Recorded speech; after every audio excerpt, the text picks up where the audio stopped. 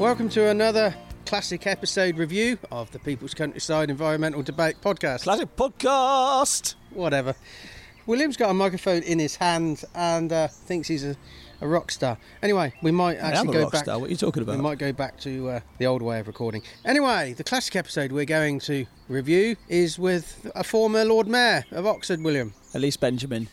This was recorded. Oh, I can't even remember when it was actually exactly recorded. Was it would have been well over a year ago, Stuart.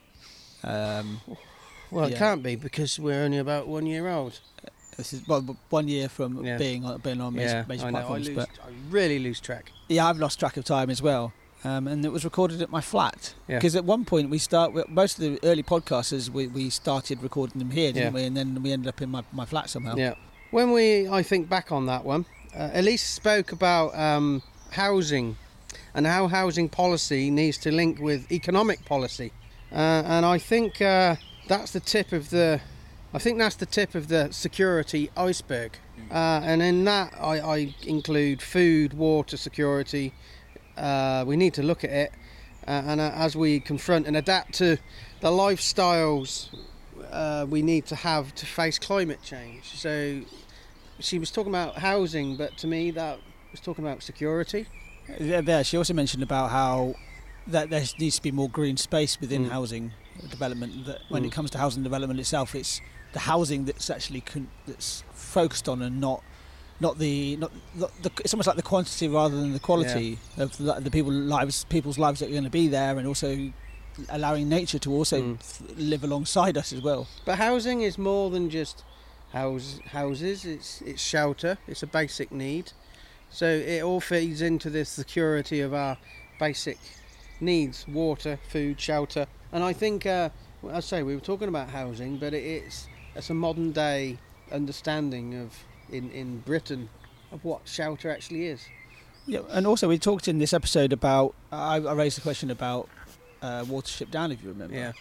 And I remember that being a very brutal thing to watch. I've got a friend who just won't watch it. It gives her nightmares. But that shows the brutality of us from a nature's point of view, from a rabbit's perspective.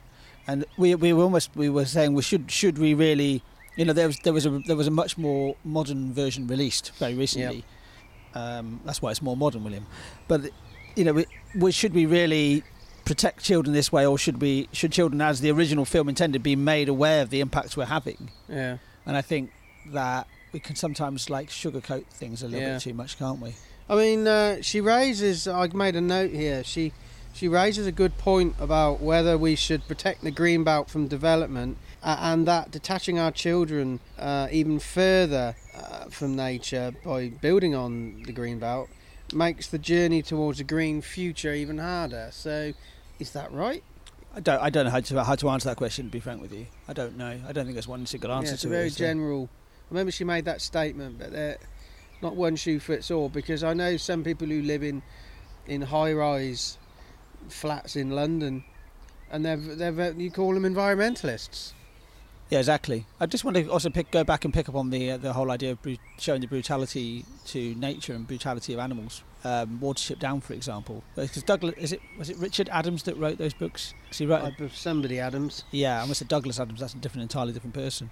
But in a Grizzly way, Adams is certainly a different person. Actually, we kind of picked up on this subject later on when we discussed the Seven Worlds, Seven Planets series with David Attenborough, and we were almost 7 Worlds, 1 Planet. 7 Worlds, 1 Planet. I can't remember the exact name of it. I've got it written in front of me here, William. That's a really good thing, isn't it?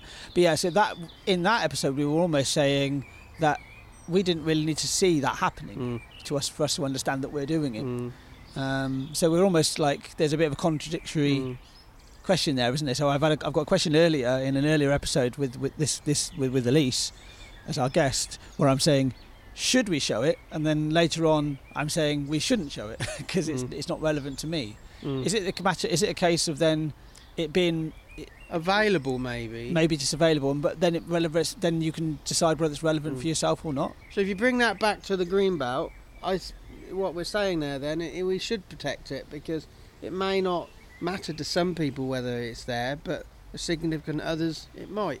Also, denying access to greenbelt affects people's mental health. Yeah, it does. Yeah, which affects the economy. Yeah, which makes all this stuff interrelated. Yeah. So the less green space there is, the less it becomes known. I mean, if you go back to, I'm thinking about, as I understand it, during the Second World War especially, where you weren't able to move around so much in the country, kids didn't really understand where milk came from. They didn't understand that it came from a cow. Yeah. And to go into the countryside, I think when a lot of children were evacuated because of the Second World War, it must have been such a big cultural shock for them, you know. Well, it was. I mean, you get full documentaries on that now. It's a different world. And I remember 30 years ago when I first left school, I was working in an Oxford college in one of the quads doing some work on one of the lawns, and probably a group of 9-year-olds come wandering by with a teacher. It soon transpired they from inner city Birmingham being brought to a greener city. Wouldn't take them to the countryside, just a greener city, which is what Oxford was. I wouldn't have taken them inside an Oxford college because it's surrounded by concrete with a green lawn. It's hardly nature, but you know. If you go back to those evacuees, they must have. I mean, there would have been evacuees from the east end of London. Yeah. You probably would never have seen any sort of nature. It must have been quite a culture shock for them. How was Elise as a guest? Yeah, Elise was great as always. You know, she has her point of view and puts it over very, very well, doesn't she? And doesn't really particularly worry about the consequences. Just says it. Yeah, I think the way with the guests that we've had, the vast majority are there for the discussion, not about. I mean, we've had people that are working for environmental causes, so or NGOs, or all that sort of thing. But they always talk from them. They always speak from their own perspective, and we make that very clear. Yeah. At the start of the podcast, and it means that they can talk not entirely freely, because of course you've got to be aware of what you're saying, but the vast majority of the guests have been very open to that discussion and very open to challenging things, and sometimes we might go down a dead end, but that's fine because it just means that we've explored it. It's a dead end. Yeah, exactly. Yeah. I mean, and we've said in the anniversary podcast that we by asking all these questions and doing these podcasts, we learn by realising how complicated everything is. Hopefully by guests being able to feel they can just open up, that they have that same experience. Yeah, and that's at least the impression I get just after the recording. The vast majority always say, well, that was a really deep conversation, I didn't think we'd go that far, but that was enjoyable. Yeah, exactly.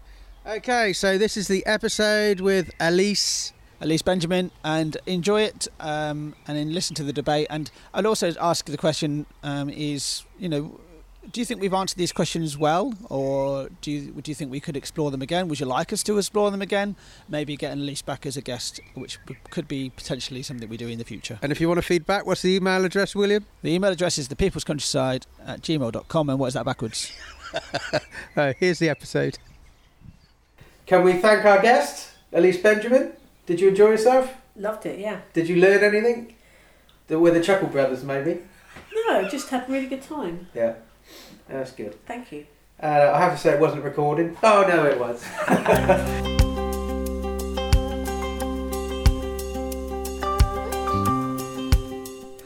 Welcome to the People's Countryside podcast. Thanks for being with us. We will debate 3 important environmental issues per episode with a special guest.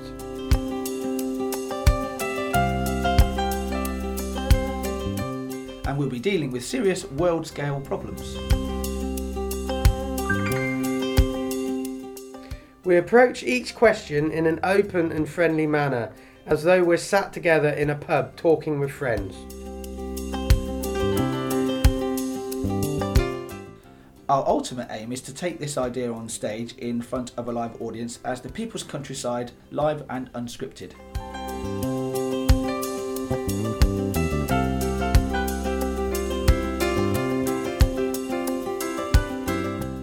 So sit back and listen as the conversation unfolds. And remember, you can find us on Facebook and Twitter, where you can share a question you'd like us to discuss, and also find out more about our wider work at thepeoplescountryside.co.uk.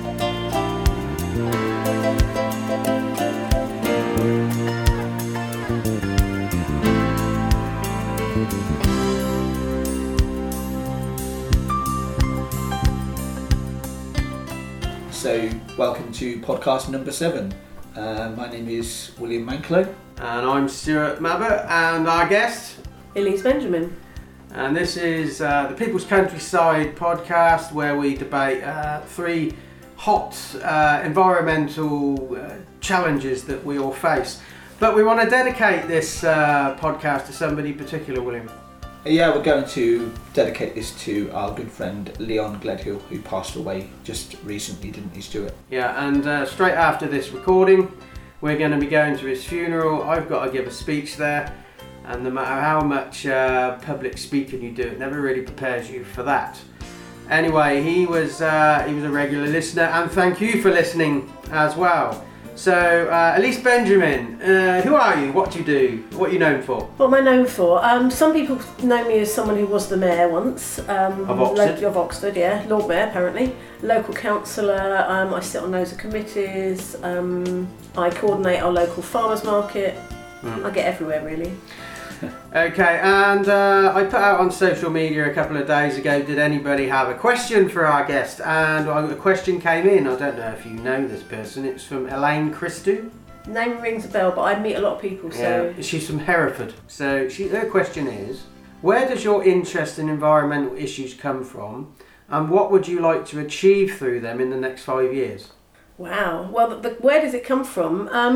I guess one of the biggest influences was watching the film Silent Running when I was a child. So it's a late 60s film with Bruce Dern, and it's about biopods floating through space. And it kind of made me think about taking care of our planet. And so that hung there for years. And then a friend of mine at 19 started going door to door recruiting people to join Friends of the Earth, and he knocked on our door and my dad got out family membership. Really? And so it began.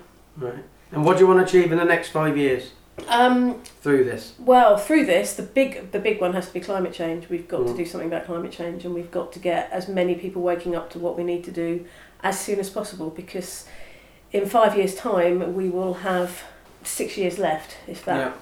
Yeah. Okay, so that's your aim then. So thank you very much, Elaine. We're not quite sure if we know you, but thanks for listening. I was going to say, I'd like to say at this point, if you have a burning question that you want to ask us, then you can contact us through our website, which is the peoplescountryside.co.uk, but also we're on the main social media channels of Facebook, Twitter, and also most recently Instagram as well. So if you want to put a question to us, fire it in our direction. Yeah.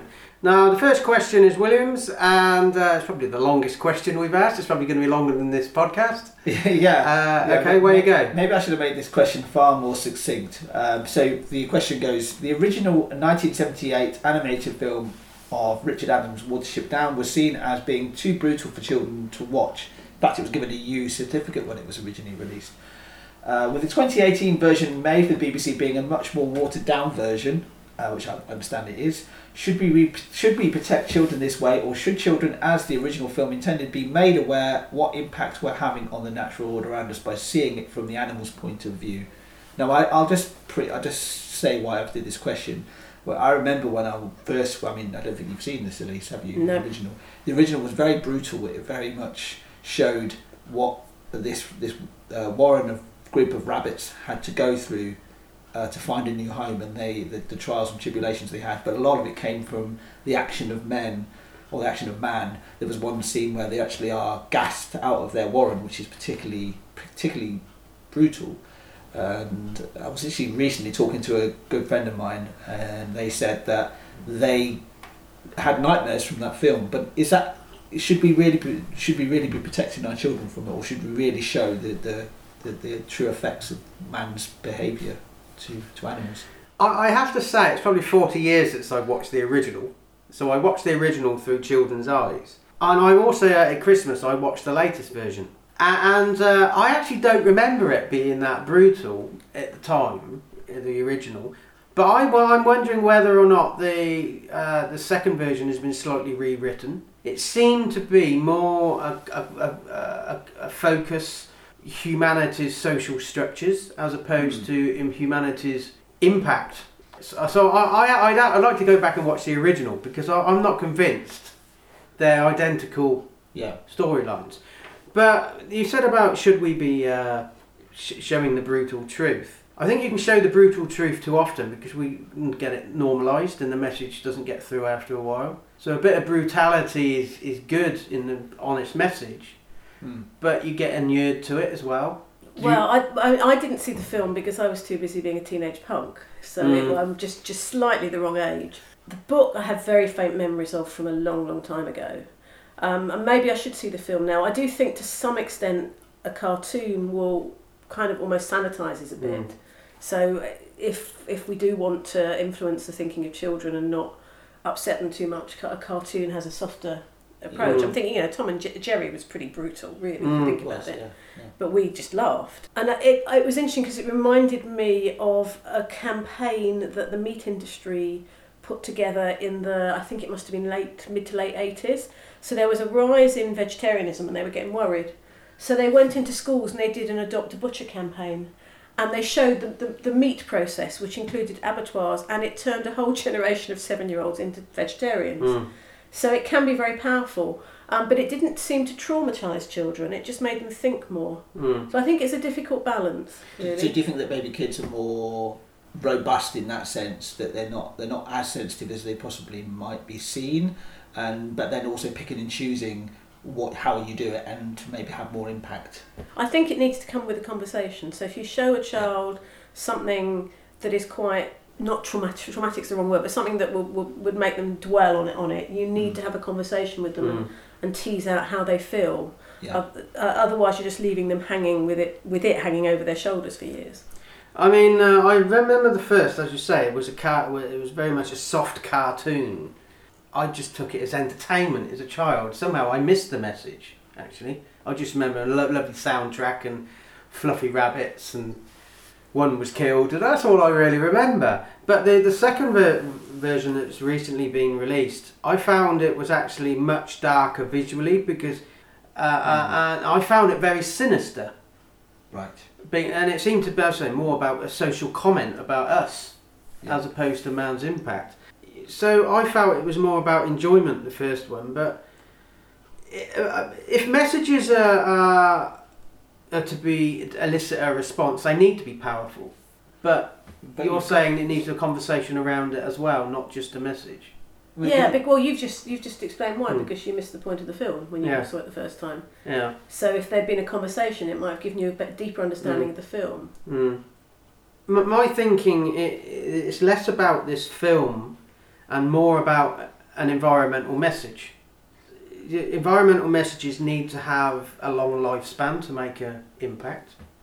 How can we have the message in the language we use? How can that have a long-term effect on the people we're talking to?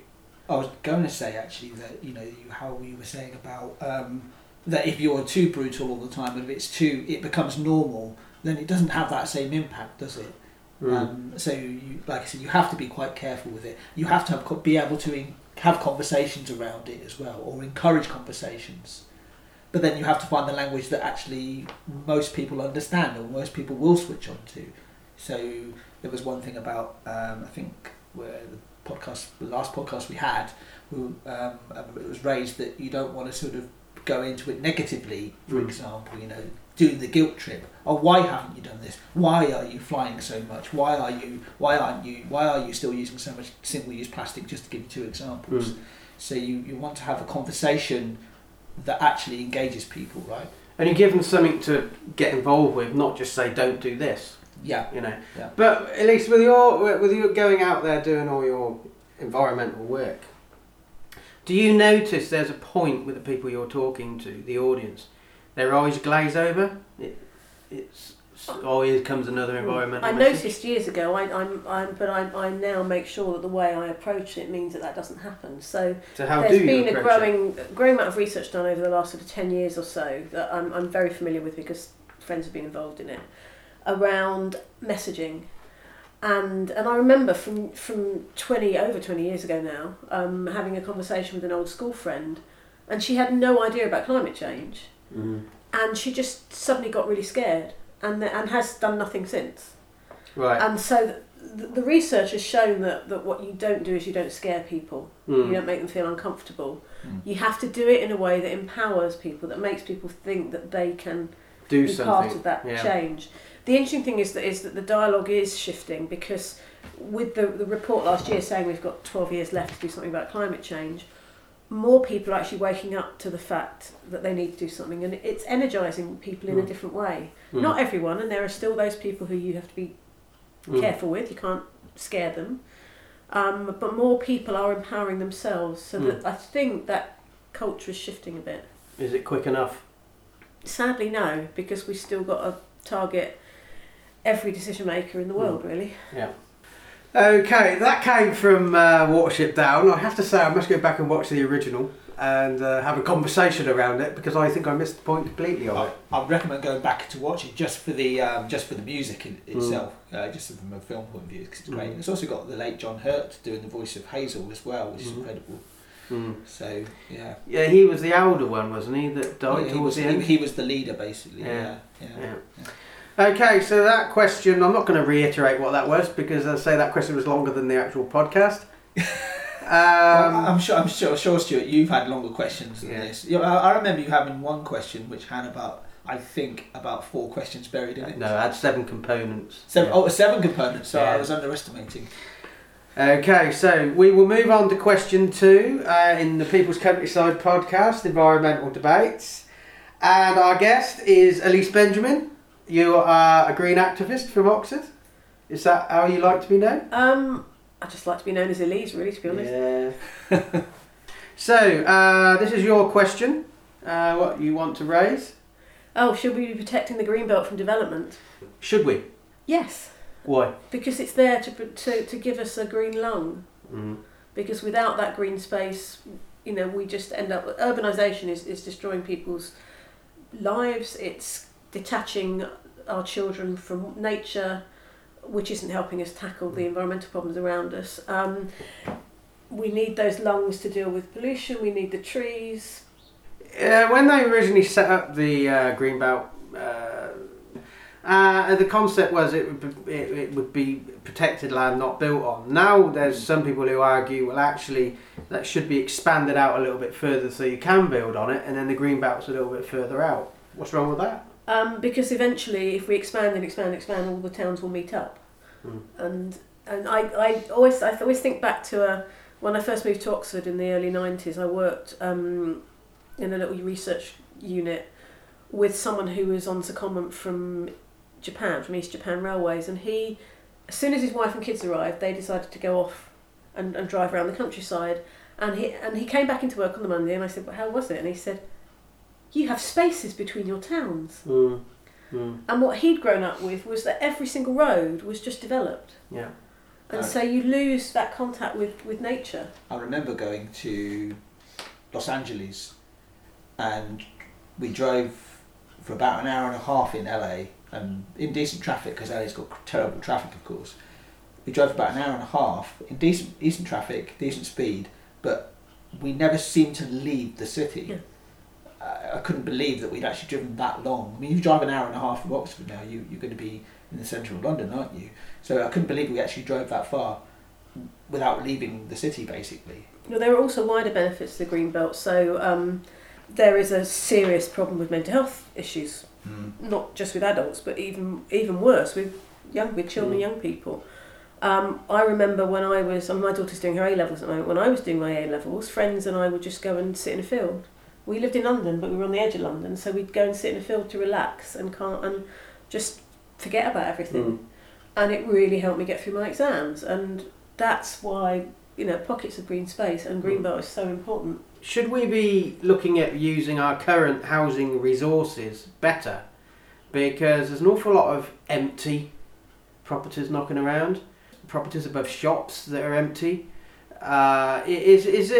Should we be looking to build new stuff, or should we be looking to free up our current stock better? So with empty properties, what's happened is this country's housing has become marketised. So there are foreign investors who are just buying up flats in apartments in cities and not renting them out. we need to change the tax system to better be able to deal with that problem, because no one should be allowed to have a second home that's empty when there are people who are homeless. As far as other empty properties are concerned, there are rules around acquiring empty properties, and I know because I've worked on a couple with the council that you can do it, but it takes a long time. We do have a housing crisis in Oxford for sure. We have had since 2005 pretty much, which is a long time. But what it's taught me is that the whole way of dealing with housing policy has to be linked with economic policy. It has to be linked with where people need to live to work. Slapping 300 homes on a bit of land somewhere with no public transport links will just create a whole host of other problems around traffic and isolation, lack of community. I was going to say, that's the point I was going to raise, is surely there is maybe a common ground or a middle ground with the development. If you could actually make it a lot more sustainable and make it a lot more green friendly, I suppose, being able to have green corridors within the development, for example, because of course being allow movement of animals through that area, for example.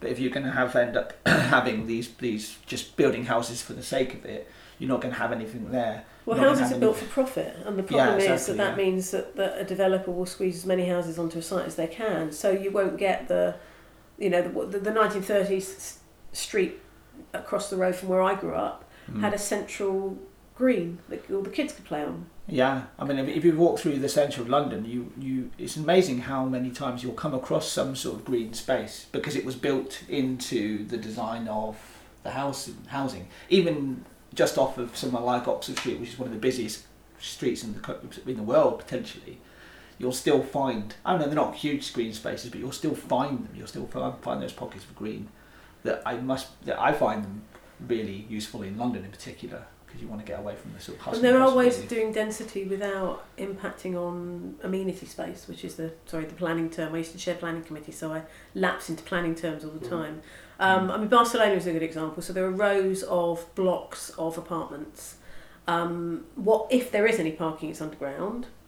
But what's significant is that the centre of the street is one long strip of playground, benches. Sometimes there's a cafe or a little newsagent. So there is a safe space where people can meet, and that's what we should have. On a societal level, I always remember this conversation I had with it was a taxi driver, and he'd only just arrived from India, and he drove me on this journey, and we went past this old people's home, and as we went by, he said to me, "Well, what's that?" I said, "Well, it's the old people's home." "Well, what happens there?" I said, "Well, that's where we put old people to be looked after." And he said, "Do you know, in India we don't have anything like that. We look after our old people." And so my point is, should we see it as an aspirational right to actually own or have our own private residence that's maybe too big for us? You know, we have independent living, but like in India, that big families live together. If families don't get on, how can we get on as a community? Is our aspirations of actually we want our own place, is that sustainable? No, not at all. I mean, not if you talk to anyone under about 35, it isn't, because they can't even get a foot on the ladder. So we have to rethink how we do housing, because it's become out of reach for a lot of people. I grew up in social housing. I grew up in a council house. I still live in a council house. And Stuart still lives in. My mum still lives in that same house, still as a council resident. And I think there needs to be a massive destigmatisation of living in social housing, because you live in a council house. It seems to be. I remember when I was growing up, and I grew up in the 80s, that there was even then it was stigmatisation of living in a council house, that you could do better. You could to own your own house was almost like the goal. You know, it still is. You know, it feels like that's what you should be going for. But if there was a decent stock of social housing that people could use and actually go and move to, utilise or whenever you need it, it would take so much pressure off of people trying to get a job, make loads of money to get a house that they they'll be paying for the rest of their lives, so they don't necessarily need. I remember we've got a really good friend. Well, my wife is Finnish, right? And so in Finland there is a really big social housing stock, and she sold her flat, and she was able to then basically go and find a property, go and find a flat, and she's moved several times, and it's fine. It's just that's her need at that time, and everybody needs home. Everyone needs a house to live into, don't they? And that, so yeah. But have we drifted too far away from the family unit? So we all want our own individual places? Should we have our own individual places? I think we have drifted too far away from the family unit. It's interesting. Someone said to me what affected her, and she grew up in a council estate near Manchester. What affected her was noticing, because she's in her 70s now, how they were suddenly starting to build council houses without a dining room. So the families stopped sitting together. And that's what's happened. A lot of families don't sit together at all. And so you don't have that social element. So we're creating all these little individual units. And it's interesting because in Oxford, what's gone wrong is that everyone wants their own individual space, but because property prices are so high, what you now end up with is couples in their 30s sharing houses. So you don't get that individual space anyway, so you're almost creating a different family dynamic. Could it also be that your perceived need for housing doesn't match your actual need of housing? So I talk about the place I live, the place we're recording this podcast in. Me and my wife live here, and it's a small space, but it's enough for us. And we don't really crave too much more.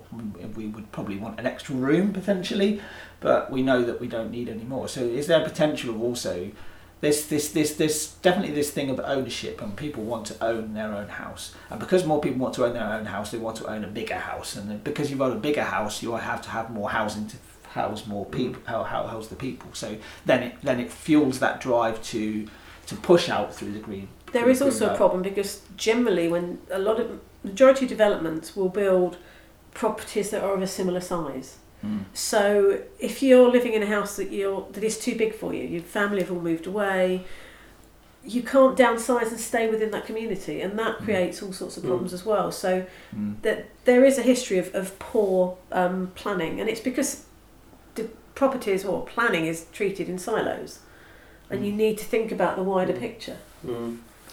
Well, I was going to say there is one model that fits in with what you said about enough space, which is co-housing, and co-housing models are really good. So if you visit the co-housing that was built in Stroud a few years ago, a friend of mine has a house there. It has enough bedrooms for her husband and her kids, a good sized living room, a good sized garden. If someone comes to stay, they book a room in the communal house. So there is a communal building right in the middle of the development of houses, in the pedestrianised bit, and there's a communal kitchen there's a social space, and there are visitor rooms. We've drifted slightly away from the green belt, but it's all sort of it all influenced it. But when I heard this question, I wrote this sentence down that was on my mind. That I think this is a lot less to do with should we protect the green belt. It's more that I start to question: should we look more efficiently at our use of assets, housing, stocking, etc., resources and infrastructure before building new roads and houses and mining new materials?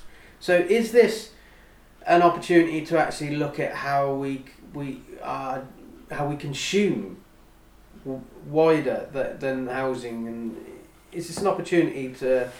It's more than about how we consume, it's about what we perceive to be what we need. So if you look at we've got Oxfordshire has a growth board, and their aim is basically more jobs, more development. They only really have an element of housing in their plan because colleagues of mine pushed for it, because it didn't occur that housing should be part of the mix. So when you look at the battles that are going on in Oxfordshire and about growth and about development, we don't need more jobs particularly, certainly not in Oxford. We need to be able to house people. 46,000 people commute into Oxford every day to work, which is astonishing when you think of the population is 152,000, 33,000 of that is students, so another 46,000 people are coming in every day. That says that something is broken. What we need to do as a county, and I think this needs to be reflected across the country, is look at what we need in the way of jobs and housing, what types of jobs and housing, where the transport links are, then a look at what land is available and what is possible to build on without impacting on the green belt, without having a negative impact on people's quality of life. And it needs to be done as a whole, not in pockets. So there's a bit of land there, let's just build on it. So the second question in this episode of the People's Countryside podcast is: should we be protecting the green belt from development? What do you think? And we want to develop this podcast into a live stage show called Live and Unscripted, William? Yeah, it's going to be an experiential stage show, isn't it, Stuart? Yeah. He's passing it back to me. Yeah. Well, I'm not passing it back to you. It's not. We're not the Chuckle Brothers. To me, to you. Yeah, it's going to be an experiential stage show. Part of the actual show is going to be this very podcast format, and the second half is going to involve a theatre production group who will do a show. Can you actually tell me what? I can't remember what the stage show is. No, I am passing it back to you. Yeah. Well, no, we're going to do the format of the podcast and then turn it into like have a drama component in there. Yeah. And we got a meeting on March the 1st with This Egg, which is a theatre company. Yeah. And they don't really know what we're going to ask them, but we want them to be stakeholders in this idea and to develop the drama component. And we also want to bring Earthwatch into this, and they don't know we're coming yet. But it's all about stakeholders and people who have got an interest in this. We've got the concept in place. We just need partners to come in. It's growing the podcast beyond the podcast, but this would also form part of that podcast as well, won't it? So the actual live shows will be recorded for the podcast. Yeah. So you will be able to listen to us, and you'll be able to come and watch us make fools of ourselves on stage as well. And you can come and make fools of yourself on stage as well with what we got. That's the part of the experiential part of it. You'll actually be able to come on stage and be a participation. Yeah, be a Pratt alongside us. Yes, right. Yes. No good as Pratt as we are, though. I think we're the best ones. Too. Well, you are. Anyway, I'm not saying anything. To me, to you. Okay, the third question in People's Countryside podcast, episode 7. This is my question. It's quite short for a change. Yeah. Should we be suspicious of airports and oil companies if they take steps to be more environmentally sustainable, or is this just greenwash? It's good to engage them, isn't it? It's good that they will actually engage that need. I mean, airports in general are probably one of the worst polluters in the world. But if they want to take steps and they recognise it and they want to take steps to improve that, then it's a good thing. I think it goes back to the whole thing of having a good open conversation, doesn't it? I mean, you finding out what their motivation for it in the first place and whether it's from a good place. Our guest is Elise Benjamin. What do you think? Are you suspicious when large companies that potentially are very high in pollutants and not really environmentally sustainable, are you suspicious when they try and be green? I'm not suspicious. I think we have to welcome it, but I think we have to welcome it with the knowledge that we need to keep an eye on what they're actually doing. To me, it's a reflection of person power. The more we challenge these companies, the more likely they are to try and do something. And I do know from people who work in industry and especially around sustainability that there are companies that have been attacked when they are actually genuinely doing the right thing. This question came about because a while back I was approached by an environmental company who work at Heathrow, managing the nature reserves around the airport within the boundaries of the airport. And they wanted me and William potentially to run workshops around the airport in the nature to engage travellers, to engage the workforce on the airport, to engage the management of the airport, just get them aware of the nature around them and making it part of their daily lives. Well, we promoted that on social media, and somebody said we were selling out because it was greenwash, because Heathrow were just manipulating us into doing that. We weren't even talking to the management of Heathrow. It was a supplier to the management of Heathrow we were working with.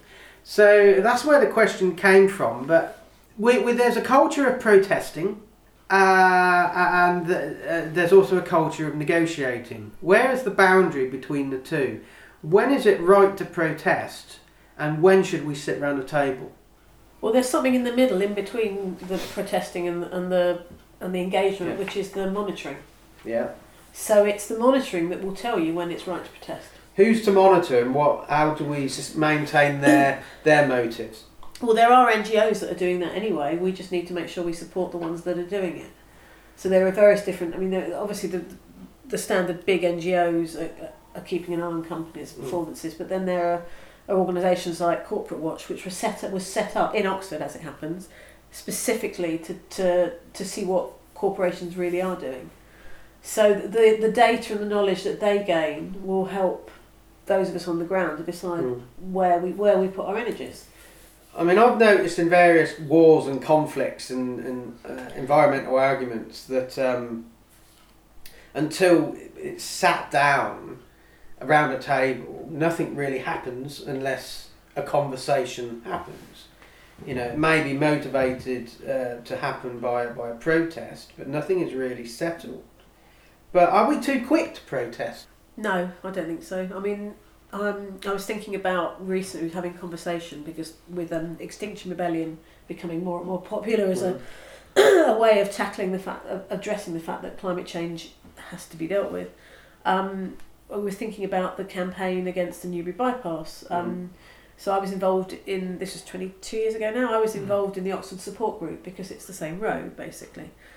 And the one thing that wasn't addressed, and there were a small number of us saying it, was we wouldn't have to get to this stage of people living in trees to protect the trees if the local campaigners and residents had kept an eye on what the council were doing. Because then they would have seen it coming 3 or 4 years earlier. But they hadn't. They just bypassed the local decision makers, so they just didn't know that this was planned. So I think you have to be there at the start to see what's really going on with local decision making, with the big companies, before you decide on whether direct action is, because it should only be a last resort really. It's almost when the protesting starts to happen, it's when it's happening. So I remember when the Newbury bypass was built. Yeah, there were people in trees and protesting, but that was already being built. You know, it was already in construction, wasn't it, at that point? So yeah. Although that campaign and the M11 Link Road campaign and there are various other campaigns around the country, did have one achievement, which was the roads building programme was massively cut. Well, of course, the biggest hot potato now at the moment is this expressway between Oxford and Cambridge, which the developers are already lining up for.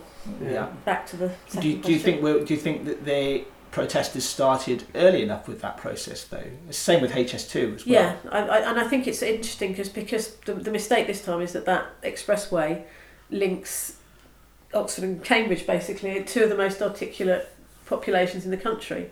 So they're up against. The government is really up against it because there are some very, very well versed people, very well connected people who are campaigning this time. So they're doing protests, but they're trying to head off the need to go down the route of direct action.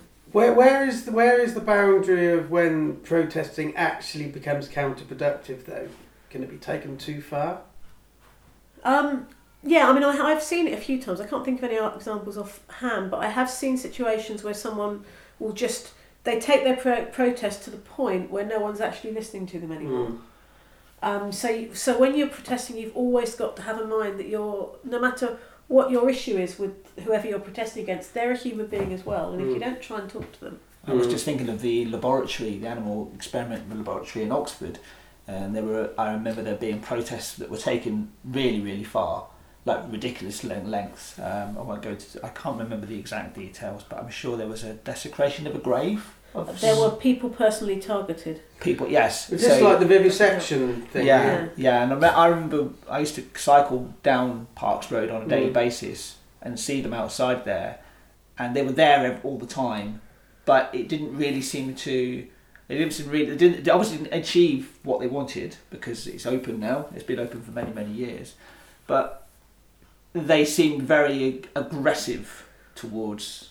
So I tried to have conversations with some of the people involved in that because from my perspective, I was a city councillor and it was going through the planning process at the time and the majority of the people who were protesting did not engage with the planning process at all. They didn't try and engage directly in conversation with the university. It was mostly about shouting and demonising, and it actually set back the cause of the debate that needs to happen around animal testing by years. So that's the core of it then, isn't it, when it comes to protesting? I mean, we're going really right off of your question. Yeah, are we suspicious? Are we being suspicious? But it actually, you need to... I was thinking right at the start, it's the engagement, isn't it? And engagement in the right way with the right people. I'll tell you a personal story about that targeting. In them days, I used to maintain a number of the Oxford College gardens. I had the contract to do that. And I actually received a letter through the post threatening me because I was a gardener working for the university, and I know people who are cleaners, scouts, cooks. So purely by association. Yeah. So you target the wrong people. I mean, I you know, it's like the debate at the moment around that's happening in universities about no platforming and whether you silence people. You will not affect change if you just shout down and exclude the people you don't agree with. Because I've seen people change, but only when you talk to them. So, should we be suspicious of these companies, organisations? Should we just finish with that? Yeah, I was going to say actually that, you know, that it could have been that in this instance, or it doesn't have to be any instance. It could be whoever's building something, whoever it is. They reach out to the people that are against it and protesting against it. But then you've got to be aware of what they're saying and whether they're actually going to back up their whatever they're telling you with actual actions, I suppose. Right. I would say you have to be constructively suspicious. Yeah. So I think that's pretty succinct. Yeah, that's a good way to end it. Anyway, that's the third question on this 7th episode of the People's Countryside podcast. How can people contact us, William? You can go through our website, thepeoplescountryside.co.uk. We're also on Facebook, Twitter and Instagram. And our next guest, we haven't actually 100% lined it up, but there are a number of names we're talking to at the moment. We've got a couple of really interesting names coming up, which will be announced in the future. At this point, we always try to mention this. We'd like to know, what are you doing whilst you're listening to this podcast, Stuart, don't we? We want to know, where are you right now? We've had somebody who listens to this podcast when they're painting. Yeah. We've always been fascinated by how that affected your painting. Are you on your commute to work? Are you jogging? What are you doing right now? And we're developing the content of this podcast. We're working with DivaWeb to produce some trailers and promotional stuff. So if you're another podcaster and you want to contribute, want a little promotion on our podcast, let us know. But DivaWeb are working with us. And the best way for us to spread the word for this podcast is if you can think of somebody right now that you think would really enjoy listening to us having this chat about the environment, etc., etc., etc. Why don't you share this with them? And thanks very much. And we're going to be on more mainstream platforms like Spotify and iTunes. We're going to aim for all the mainstream podcasts and then take this live on the stage.